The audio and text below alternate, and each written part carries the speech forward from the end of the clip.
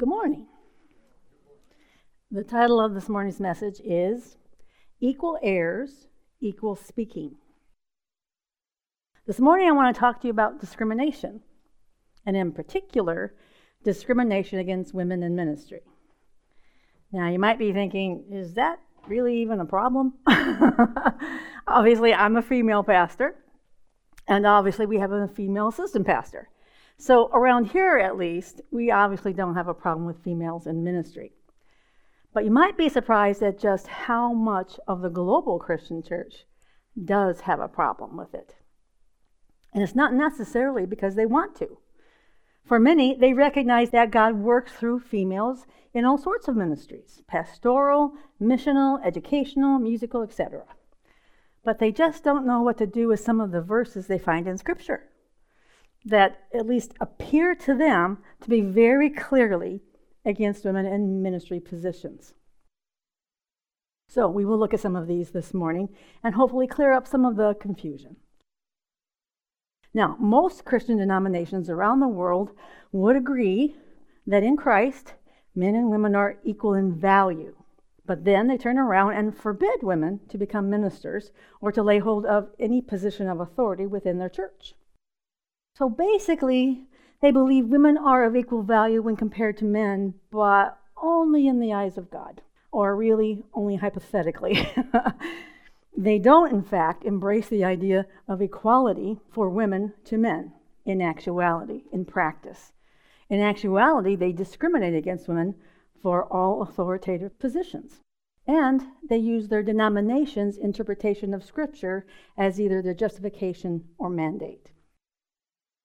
In other words, they accept what has been traditionally and culturally taught as truth, and not what the best manuscripts in the original languages actually said. And that's because almost no one has had access to that kind of information before this time in history. So everyone was stuck with whatever tradition or whatever traditional translators came up with. And even now, people, they perceived safety of adopting their church's traditional views of women because they authentically do not want to be in opposition to God. So if those in authority say, no, this is naughty, and if they can't find the information for themselves, they feel safer accepting their church's position, even though it may not be God's position. So many men and women who love God with all of their hearts have accepted traditional views of women in ministry, because that is what they have been taught is actually God's will for both the women and for the church. But is it possible, ladies and gentlemen, that just like the Jews of Jesus' day, that our cultural traditions have made the true word of God of no effect in regards to women in ministry and in regards to women as equal heirs of the graces of God? I believe that it's not just possible, it's actually probable. Let's look at what Jesus was talking about when he scolded the Jewish leaders regarding letting their traditions and their selfishness make the word of God of no effect. We find this in Mark chapter 7, beginning with verse 1. I have it in the ESV version. Now when the Pharisees gathered to him, to Jesus, with some of the scribes who had come from Jerusalem, they saw that some of his disciples ate with hands that were defiled, that is, unwashed. For the Pharisees and all the Jews do not eat unless they wash their hands properly, holding to the tradition of the elders. Holding to what? Holding to the word of God? No. Holding to the tradition of elders. Not what God actually said to them. God actually only told Moses that the priests should wash their hands and feet before entering the tabernacle to do ministry. He didn't tell Moses that everyone needed to wash their hands before eating, although we now know it was a very good idea. Just not for the reasons they thought it was a good idea. They thought it made them holy. God never told the Israelites to wash their hands before they ate. They took what God had told Moses and expanded it to enforce it on everybody. Continuing in verse 4. And when they come to the marketplace, they do not eat unless they wash. Why? Because they're afraid that while they've been out at the marketplace, they've come in contact unknowingly with some kind of germ? No, unclean person. They might have accidentally gotten unclean. So before they eat, they will wash again. And it continues. And there are many traditions that they observe, such as the washing of cups and of pots and on copper vessels and dining couches. Verse 5. And the Pharisees and the scribes asked him, why do your disciples not wash according to the tradition of the elders, but eat with defiled hands? Now, in this scenario, the scribes and Pharisees are trying to pick a fight. If you're going to pick a fight in public with Jesus, you would do well to be prepared for some jaw-dropping truth. He said to them, well did Isaiah prophesy of you hypocrites. Can you see that? Ouch! Well did Isaiah prophesy of you hypocrites, as it is written, this people honors me with their lips, but their heart is far from me. So, what happened to warm and cuddly Jesus? You know the Jesus that's so friendly? He's pretty sharp with Pharisees. Jesus knew who it was that needed a good kick in the butt with the grace of truth, and who needed a no condemnation hand of truth and grace. The self-righteous needed the law to show them where they had failed to meet its requirements. And in this case, to get a truthful look at themselves. That's why Jesus was so harsh with them. They were lying to themselves. They were deceived into thinking, if we just circumvent what God says, it's still okay, as long as it looks right. And God's like, no, not all right. Verse 7, in vain do they worship me, teaching as doctrines the commandments of men. You leave the commandment of God and hold to the tradition of men. And he said to them, you have a fine way of rejecting the commandment of God in order to establish your tradition. For Moses said, honor your father and your mother, and whoever reviles father and mother must surely die. But you say, if a man tells his father or his mother, whatever you would have gained from me is Corban, in other words, given to God, then you no longer permit him to do anything for his father or mother, thus making void the word of God by your tradition that you handed down. And many such things you do. What the Pharisees would actually do, and actually teach other Pharisees to do, was to dedicate their possessions and income to God. It was simply a vow that they would take. They would say, all my stuff belongs to Jesus, so to speak.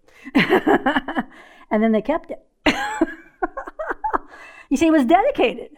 They never actually gave the stuff they dedicated to God to the temple or to God. It was a religious exercise. And in their understanding, this excused them from doing what the law had mandated, taking care of their aged parents. And in that day and age, guess who the aged parent left surviving would usually be? Yep, the mama. So what they were doing is they were throwing mama out and not taking care of her and pretending that it was all very spiritual and godly. You ever wonder why Jesus didn't trust his own family to take care of his mama? Because yes, Jesus' brothers were Jews and they were devout Jews. And there was nothing to prevent them from making this kind of arrangement. Even very religious men can often find ways to get around doing what God has actually told them or wanted them to do, especially when it came to money or women.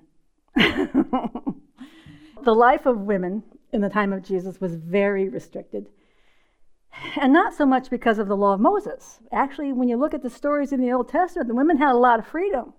That changed. And they changed because of the traditions of men, not the law of God. It was men who came up with their own ideas about women. Women were thought to be inferior to men in every way. physically, mentally, and even morally. But God never said any such thing. One of the reasons women were to be veiled was to keep men from lusting after them. It was thought that if a man lusted after a woman, it must be her fault. Because she's obviously wicked, trying to lure them into sin. This was their reasoning. That's why they put veils on the women. They actually deemed the most beautiful women as being particularly wicked and evil. Sounds a little like Adam. Wasn't me, God. It's that woman you gave me. It's her fault. And men just kept doing that. It's the woman's fault. I'm not responsible for this sin. It's the woman's fault. And because they blamed women for their lust, if a woman went out of the house unveiled, she was thought to be looking for a quote-unquote good time. At that time in history, their ignorant culture believed that a woman's hair was actually part of her sexuality. Therefore, it should be appropriately covered at all times, except when she was with her husband. And so women were never to be out of the house apart from being with either their husband, their father, or a trusted male relative. Now, this did provide the necessary protection that women at that time would have needed. But it also provided for the absolute control over women as well. Women were not allowed to testify in court. Women were believed to be born liars. They're born that way. They're defective.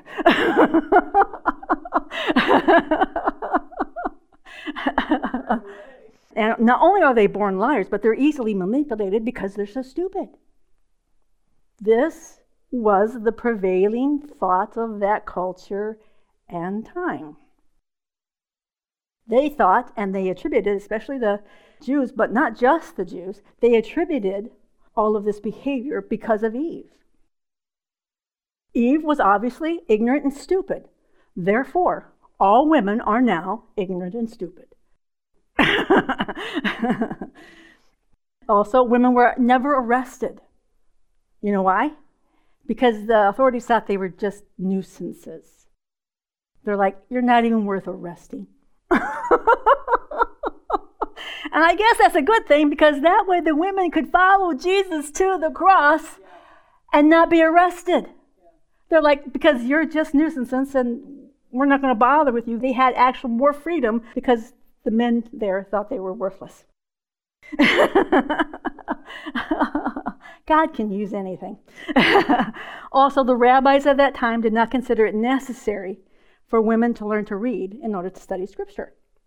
Very common practice was to not teach the daughters. And they based this idea on Moses' commands to the Israelites to teach the next generation the Word of God. And I just have a little piece of this in Deuteronomy 4:9. This is God telling Moses to tell the people, teach your sons. Now, the updated versions say teach your children.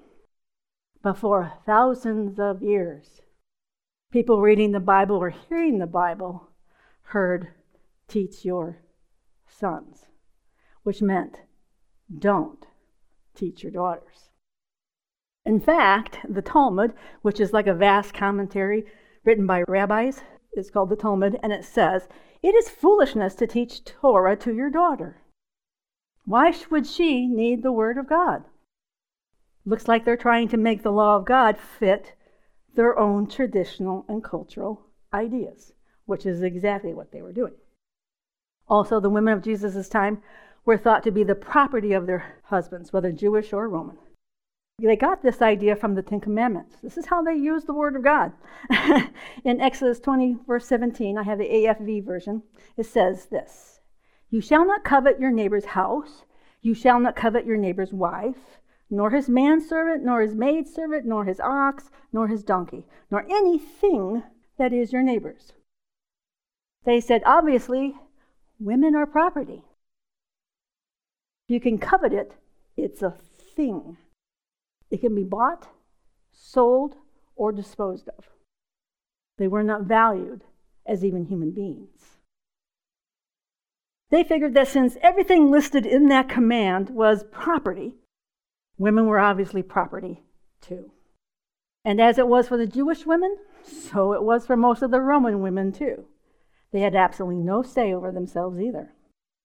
As a wife or a daughter of a Roman citizen or of a Jewish man, neither had any right to inheritance.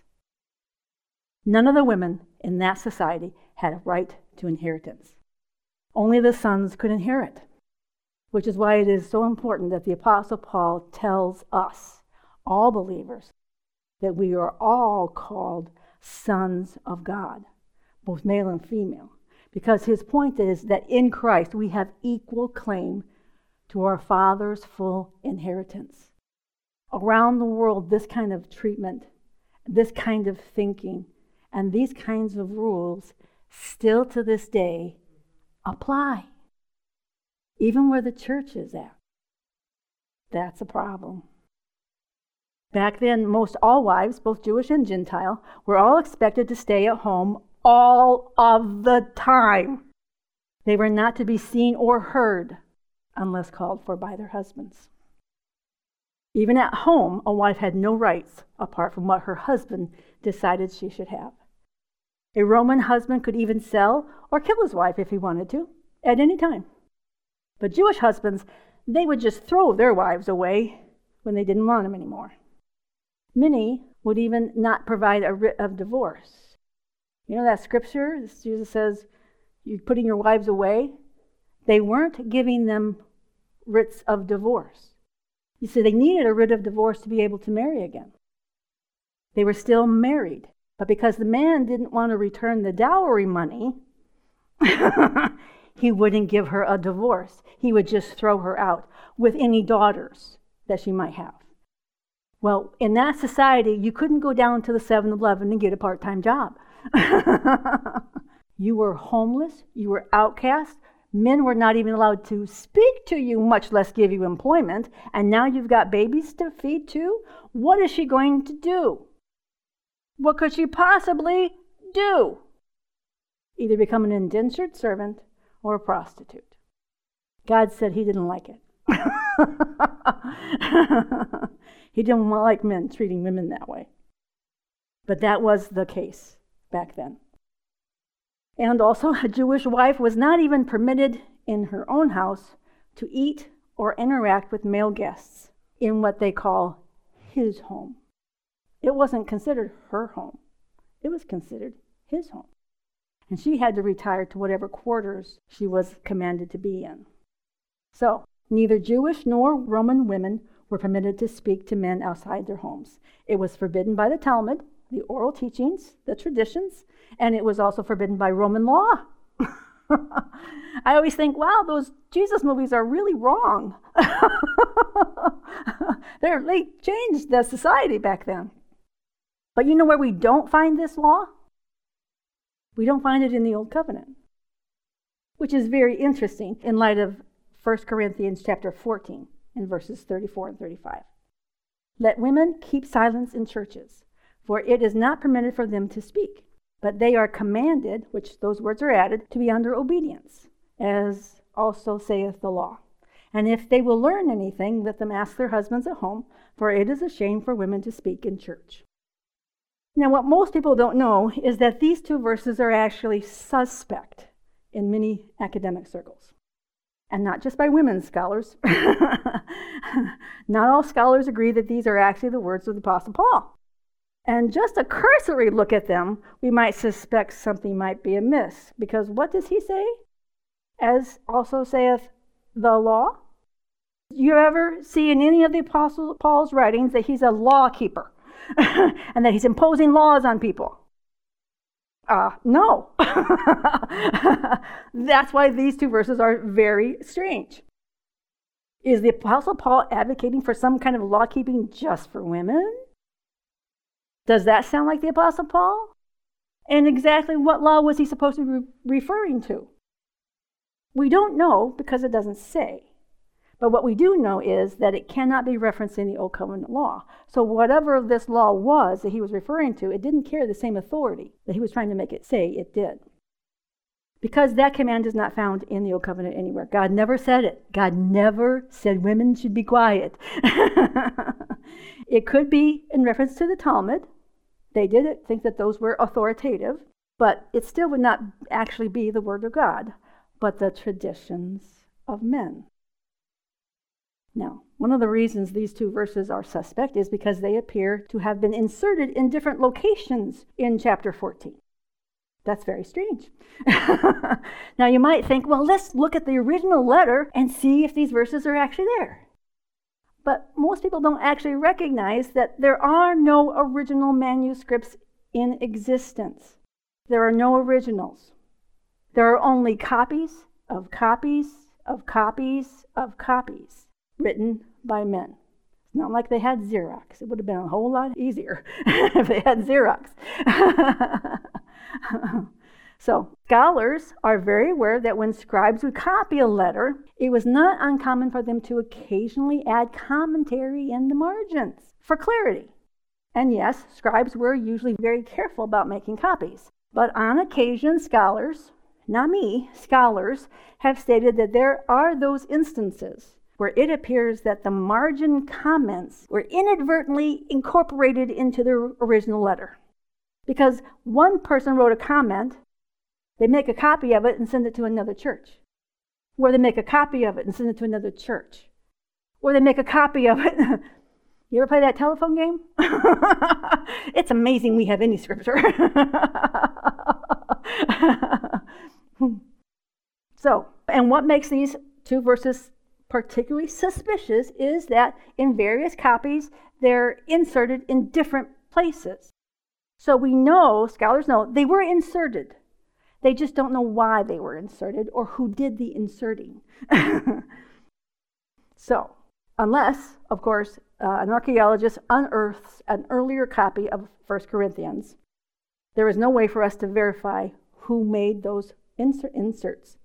Okay, we don't know if the Apostle Paul inserted them. We don't know if a scribe inserted them, because whoever inserted it sounded like they were mad. So we don't know. So, what do we do with scriptures that we're not sure about their authenticity? But we don't have anything to get rid of it either. You keep it because we don't know.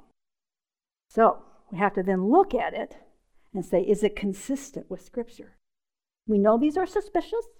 Maybe they're just out of place. Maybe the Apostle Paul wrote them. But if it's Scripture, until we know otherwise, we keep it. But then you have to say, okay, what does it actually mean then? See, nobody wants to do something that's against God. Nobody. People take the authenticity of the Word of God very seriously. So we can't just say, well, I don't think this one is of God, so I'm going to take that one out. Nope. They stay there until we know otherwise. But then you have to make it consistent with the overall message of Scripture. Now, we might say, well, why do you bother telling me all of this, scholarly junk? Because we need to know that these verses are suspect so that we don't insist on making them the basis of an absolute doctrine. All believers need to hold them loosely, we don't let go of them, as we seek for better understanding, whether we're personally for or personally against women speaking in church. So since these verses have to stay where they are, we have to ask the question, are these actually consistent with what we see throughout Scripture? Are men and women really equal? And if so, do we have equal rights to minister the gospel? Most of the scholars and ministers that embrace Reformed theological beliefs accept the notion that women are not equal to men when it comes to leadership. Yes, they accept that women are of equal value to God, but they in fact teach that women are actually inferior to men based on the fact that they were created after Adam. Yes, that is their reasoning. We came last, therefore we're less important. Actually, he created all of creation, and then he made Adam. Everything that was made for Adam. And then he created Eve. Adam was actually made for her too. That's important. because God made them equal. Why don't we see Adam interfering with Eve's conversation with the serpent? Because he wasn't her boss. Now, God had told him, guard and protect the garden. From what? From lion snakes. He didn't do his job. But it wasn't his job to forbid her to do anything. She was taken from his side as his equal. She was not created later to be under his feet. So, does Scripture actually teach that women are less than men? Or is it tradition that teaches that women are less than men? Let's look at Genesis chapter 1, verse 26. And God said, let us make man in our image, after our likeness, and let them have dominion over the fish of the sea, over the fowl of the air, over the cattle, over the earth, over every creeping thing that creepeth on the earth. Yes, we have authority over creeps.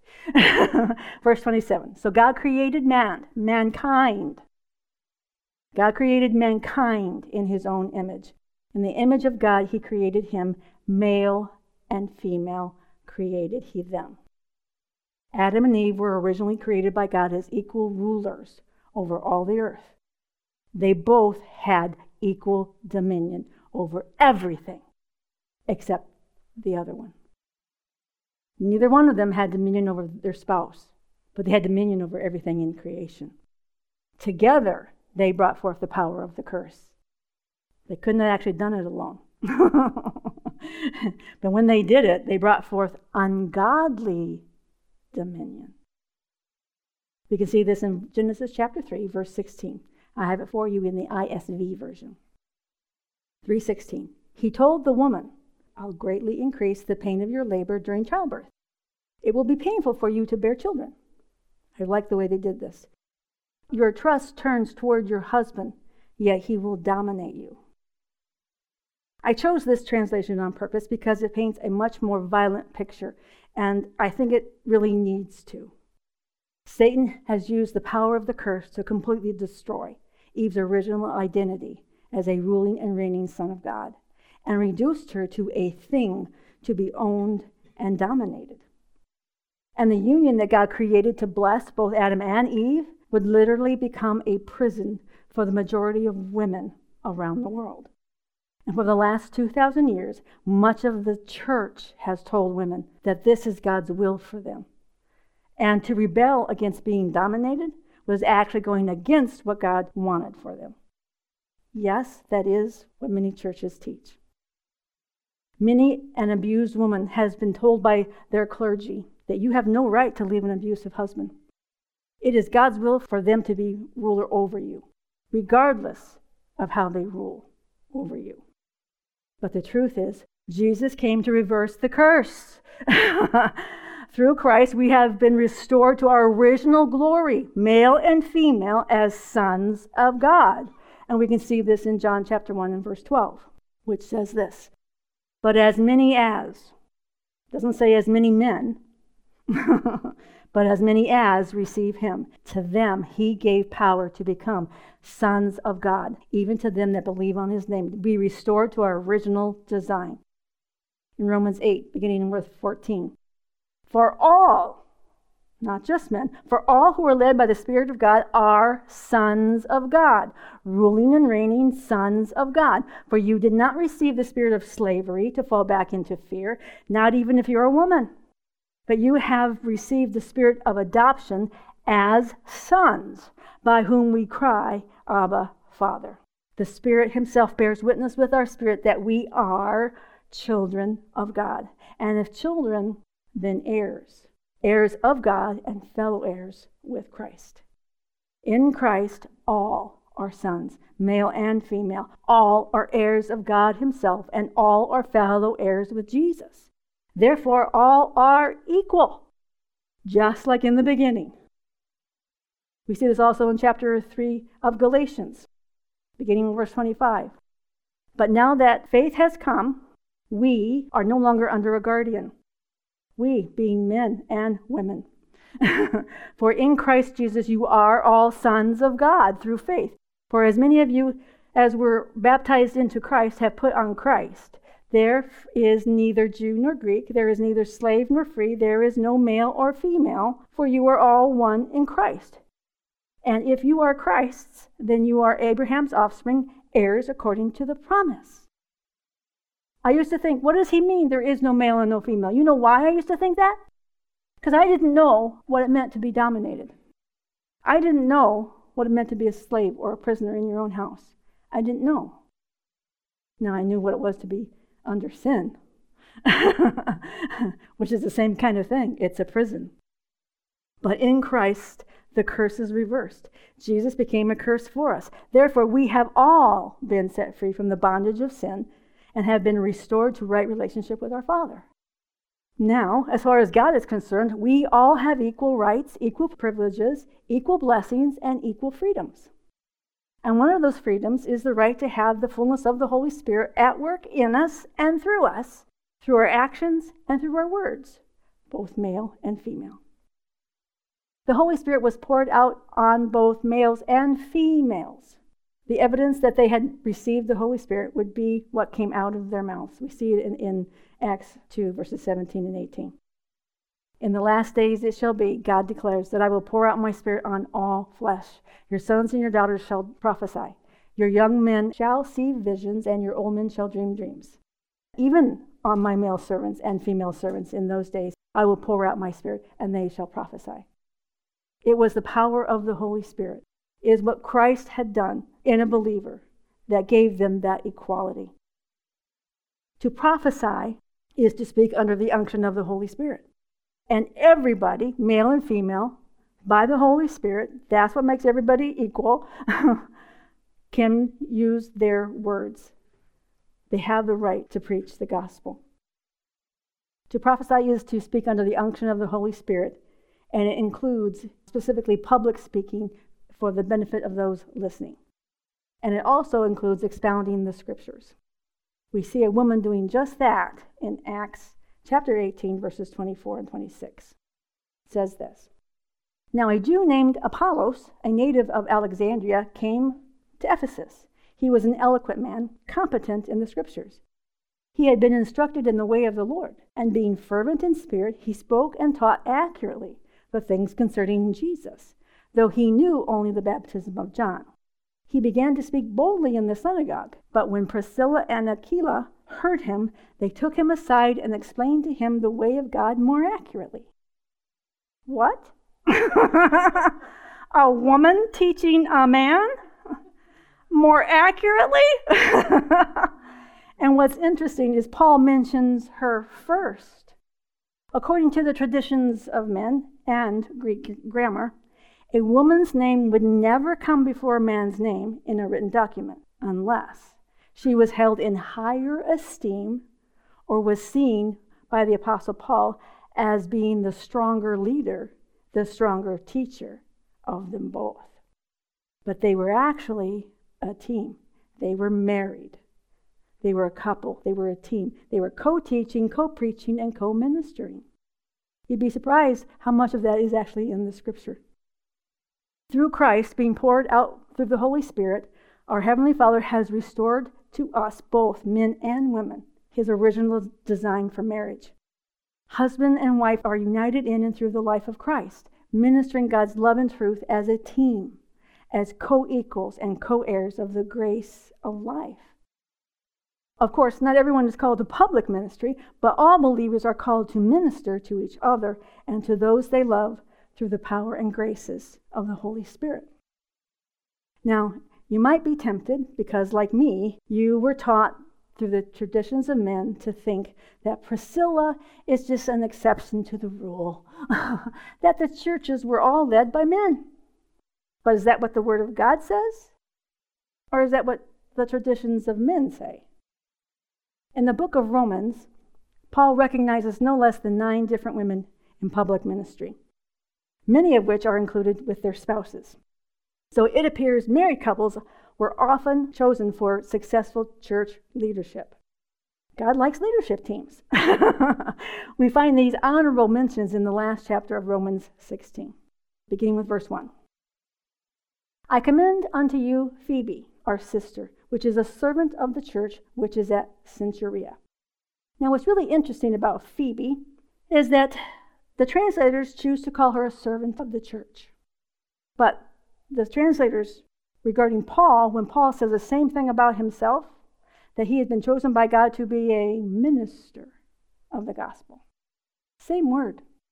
Same exact word. In fact, the scholars know that this particular word, this one, is referring to someone who's been ordained by the church. She's official. And she's a girl. Most people don't understand. They think, oh, she just worked at the church. No, she was probably the pastor. Verse 2. That ye receive her in the Lord. Now, why would Paul need to tell a congregation to receive a woman? Because they didn't, usually. So receive her in the Lord as become the saints. In other words, you mind your manners regarding her. She's one of my favorites. That ye assist her in whatever business she hath need of you. Wow. And it says, put out the red carpet. For she hath been a succorer of many, and of myself also. She was obviously well-to-do. She was supporting the ministries financially. And she was doing that with Paul, working with Paul, financially supporting him and other ministries. She was the pastor. Verse 3. Greet Priscilla and Aquila as my helpers in Christ. Again, he says Priscilla first, recognizing her as the stronger leader, who have for my life laid down their own necks, unto whom not only I give thanks, but also all the churches of the Gentiles. Likewise, greet the church that is in their house, co-pastors. Salute my well-beloved Epaeneus, I'm guessing, who is the first fruits of Acacia unto Christ. Greet Mary, another woman who bestowed much labor on us. Salute Andronicus and Junia, married couple. My kinsmen and fellow prisoners. Yes, they all went to prison together for preaching Jesus. Who are of note among the apostles, who were also in Christ Jesus before me. Both Andronicus and Junia are considered to be apostles by the Apostle Paul. The scholars say that they were a married couple working together as co-equals in ministry. The name Junia is never used as a male name. Ever. It's only ever, in all of the Greek literature where that you find the name Junia, it has never been a man's name. Now you might say, well, who cares? We care. Translators have consistently and purposely mistranslated Junia's name to make it masculine. Not because the context would dictate that they should, but only because they don't believe in or approve of women in ministry. Therefore, Junia couldn't possibly be an apostle if she were female. Therefore, she must be a man. So they changed her name. And you know what? I never would have noticed because I don't speak Greek. And so it is with most of us. Most of us have been taught the traditions of men regarding women in ministry, believing we were taught the Word of God. But believing the traditions of men, even unintentionally, still makes the Word of God of no effect. The Word of God says that Jesus told his disciples to go into all the world and make disciples of all nations. That means all people, both male and female. But if women believe only men are allowed to do public ministry, then only men will end up doing public ministry. And that is obviously not what God had in mind. So what light does this information shed on the scripture that says women should be silent in church? Well, it means it obviously can't be applied to all women. And that's really the key to understanding both places in scripture where it appears as though Paul is limiting women regarding public ministry. He's actually addressing specific situations in specific churches. He wasn't writing to us. He was writing to them. And as we know, the church at Corinth was a bit of a mess. That's why the Apostle Paul was writing to them. He was trying to iron out their wrinkles and their traditions of men while simultaneously attempting to train them how to properly conduct church meetings. Scripture is very clear. The meetings were out of control. People were popping up like popcorn, speaking in tongues and giving interpretations, praying and prophesying, both men and women, by the way, expounding scripture, and no one was being polite. And that was really Paul's point. Everything should be done decently in order. It shouldn't be chaos. That means without the chaos of everyone being able to be first or loudest or best. You remember those baby Christians? Oh, I speak in tongues. Well, you don't. Well, see, I'm more spiritual than you. They were always trying to compete, always trying to be best. Paul said, this is wrong. And so he tells them in chapter 13 that real ministry is about agape love, not about showing off. Now, even the best and brightest scholars cannot tell us for sure what exactly was happening with the women that needed to be silenced. And that's because Paul doesn't tell us. But scholars who understand the historical and cultural context have given us some of their best guesses.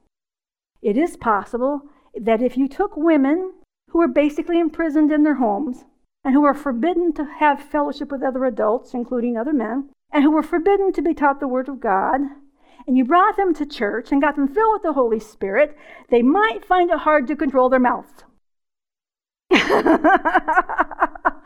You see ladies who haven't seen each other in a while? Yep. Church is for fun and for fellowship. Which is exactly what many scholars believed what was happening. Paul was basically saying that there were particular women who were being disruptive during service. They were chatting with their friends when they should be paying attention. The King James actually says, let your women keep silence in the church. Which women? All women? No, just those wild, crazy, disruptive Corinthian women. The ones who were misbehaving. Those women who were being loud and chatty with their friends during service. And the women who were being super expressive with their spiritual gifts. You ever been around one of those? And those who were asking a million questions at inopportune times.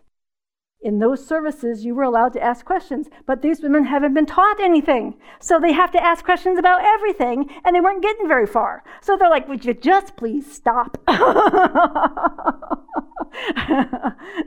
They're being very disruptive. And Paul says, at church, all things should be done decently and in order. I think we can safely say that the Apostle Paul wasn't referring to all women when he said, let your women keep silence in the churches. Paul obviously championed women in ministry, and I think the church should too. The global church of the Lord Jesus Christ needs a revelation of what it means that we are all sons of God. When I was preparing for this message, I couldn't believe that the Jewish people would deny women the right to hear the Word of God. It seems absurd to me. For the last 2,000 years, up until the last 100 years, women were denied the right to go to seminary. They're denied the right to study the Word of God. Why? Because you're a girl. When I first came to the Lord as an adult, when I found out I was actually already saved, I had this unquenchable thirst and hunger for the Word of God. And I studied, and I didn't have anything to study with. All I had was a regular dictionary and a King James Bible. But God can make anything work. And I went to God and I studied and I worked, and God, show me who you are and help me to know who you are. And to think that women all over the world today are still suffering that same condemnation. You're not good enough to speak the Word of God. I told God one time, God, if I could do one thing for the rest of my life and nothing else, I would choose to study your Word. Because it's everything. It's life. It's truth. I know you best when I know you in the Word. And that's what I want for all women. Because not only should we be allowed to study, but we should be allowed to preach. You see, most denominations aren't against women going on mission fields to preach. Why? Because they're not in our church. They have a double standard, and they think it's from God, and it's not. A friend of ours who is theologically of the Reformed belief system, truly saved, truly born again, and he came to church, and I was ministering. And God got all up in his business, read his mail, and afterward he's like, I know God spoke through you, but you're a girl. He didn't know what to do with it because verses like this one are shoved down women's and men's throats all the time, that women are less, they're not smart enough, they're not good enough to have everything God has for them, which is simply not true. In Christ Jesus, we are all equal. We are all recreated in the very image of God and filled with the very same Holy Spirit. And it is Holy Spirit who empowers us and the entire body of Christ to display God's unconditional love and acceptance of our Heavenly Father and our Jesus, through whom He has created us to be. And it is the Holy Spirit who empowers the body of Christ to display the unconditional love and acceptance of our Heavenly Father and I, Jesus, through whom He has created us to be just like Him. You being able to use the gifts and graces and callings that we have received from Him. It is God who does the calling. It is God who does the equipping, and it's His work in and through all believers, male and female. The truth is, nobody actually believes that women should not be able to speak in church. No one. Can you imagine somebody meeting you at the door and say, okay, you're a girl, no talking, no praying, no prophesying, no singing. You're a girl. No, nobody believes that unless you want to do it from a pulpit. Then suddenly we fall short. It's ridiculous. So today I pray that those who have been taught the traditions of men regarding women in ministry may come to the revelation that God has not called us to compete with each other as men and women, but to help complete each other in ministry. Both men and women are called to lead, pray, to worship, and to minister by the power of the Holy Spirit. It is all of God. Period. Amen? What was interesting is when I got up this morning, I looked at my phone, and there was this big announcement. The Pope has decided to let females have offices of importance within the Catholic Church. And I was like, wow, they can't be priests yet. But at least they were elevated to office staff, overseers and stuff like that. So yes, God is at work. God is at work all around the world. All around the world, 90% of all churches, women are less than men. 90%. That's not right. They all need the same opportunities to be all that God has called them to be. Amen? Father God, I thank you for the truth of your word. I thank you, Father God, that Junia is an apostle. I thank you, Lord, that Phoebe was a minister of a church. I thank you, Father God, that you put in your word stuff we could discover as truth. That you made it so that we don't have to continue to receive and believe the traditions of men and make the word of God of none effect. I thank you, Father God, that you have made us all equal in and through the Lord Jesus Christ. You have equally equipped us with the same power of the Holy Spirit. You have different callings for us, absolutely, but you have equipped us completely to have perfect fellowship with you. We are the bride of Christ. We are that which completes you, and you complete us. We thank you for all of these truths in Jesus' name. Amen.